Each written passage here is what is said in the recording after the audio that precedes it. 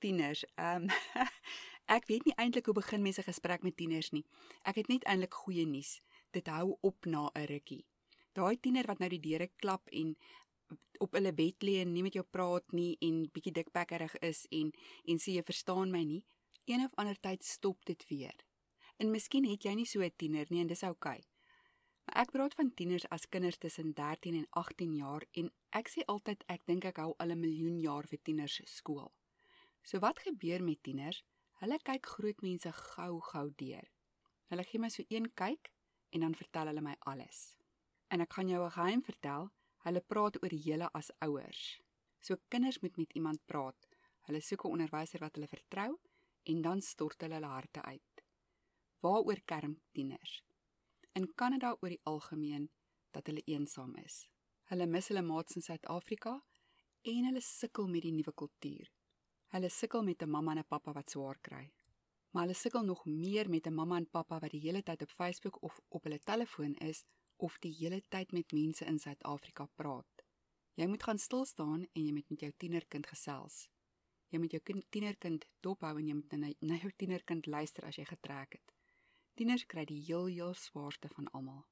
Okay, genoeg van dit. Dit klink heeltemal te erg. Jy dink nou al klaar om nie meer te trek oor jy tiener het nie. Nou wil ek net vir jou vertel hoe lyk die skool daar in Kanada, dat jy kan verstaan hoe dit is om 'n tiener hier te wees in vergelyking met hoe dit is om 'n tiener te wees in Suid-Afrika in daai skoolstelsel. In Kanada het ons 'n skooljaar wat begin in September en aanhou tot aan die einde van Junie. Dan is daar 2 volle maande vakansie. Die eerste semester begin in September en hou aan tot aan die einde van Januarie.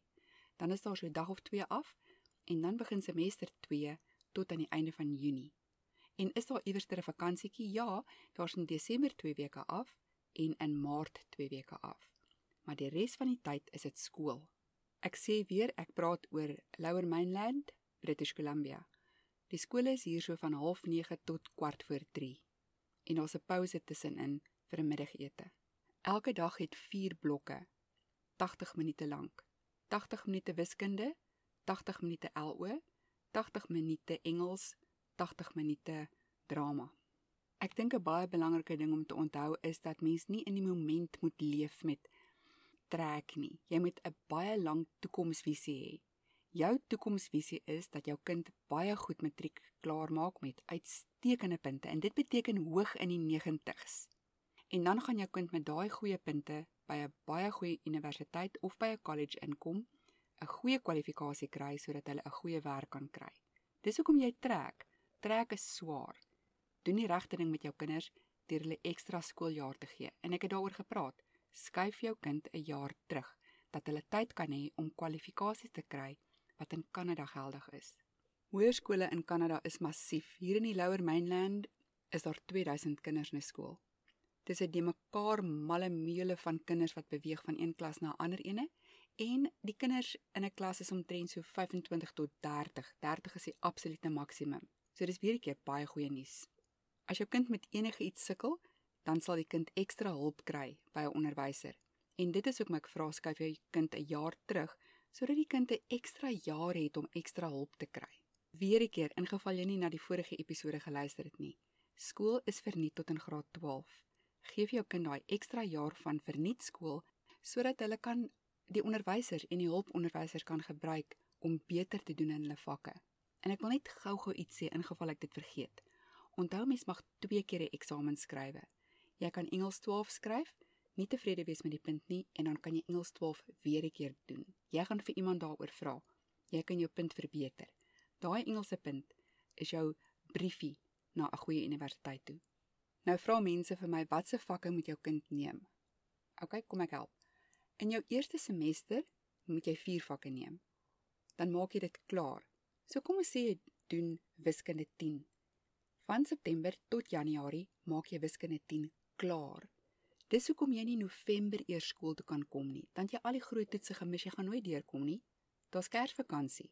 In die Kanadese skole en hoërskole is daar akademiese vakke en non-akademiese vakke.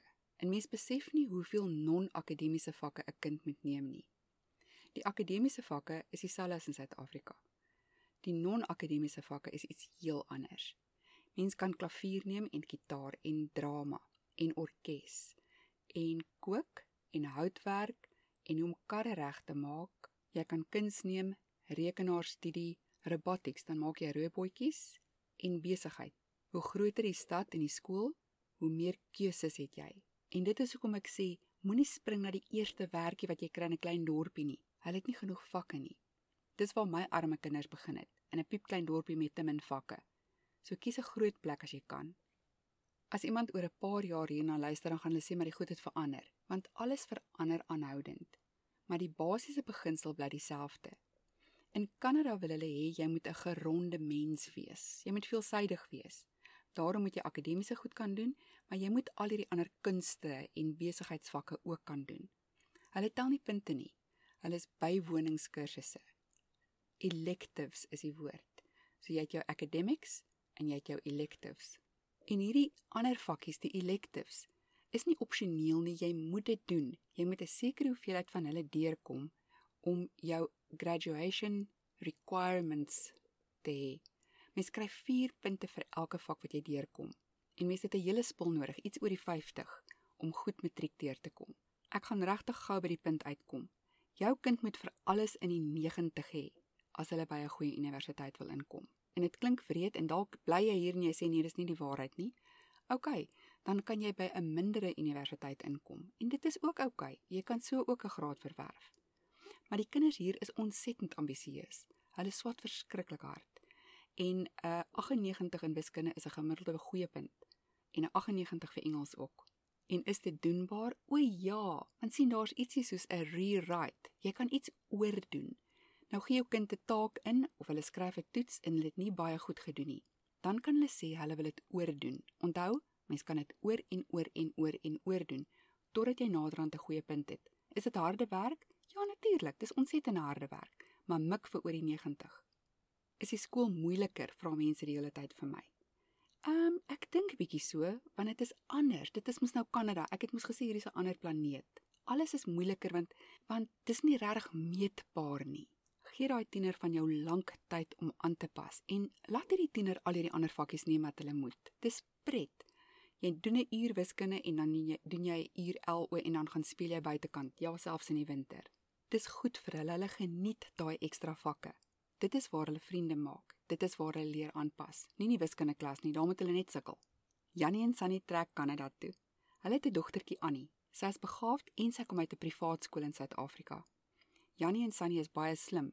Hulle skuif hulle dogtertjie Annie 'n graad laer. Sy kom in graad 10 aan. Sy is die oudste kind in haar klas, maar sy is die slimste kind. Annie speel hokkie in die middag.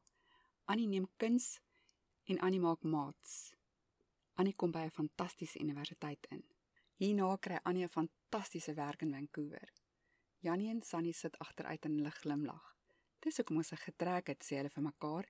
Ons wou vir ons kind 'n beter toekoms gee, maar ons het dit op die regte manier gedoen.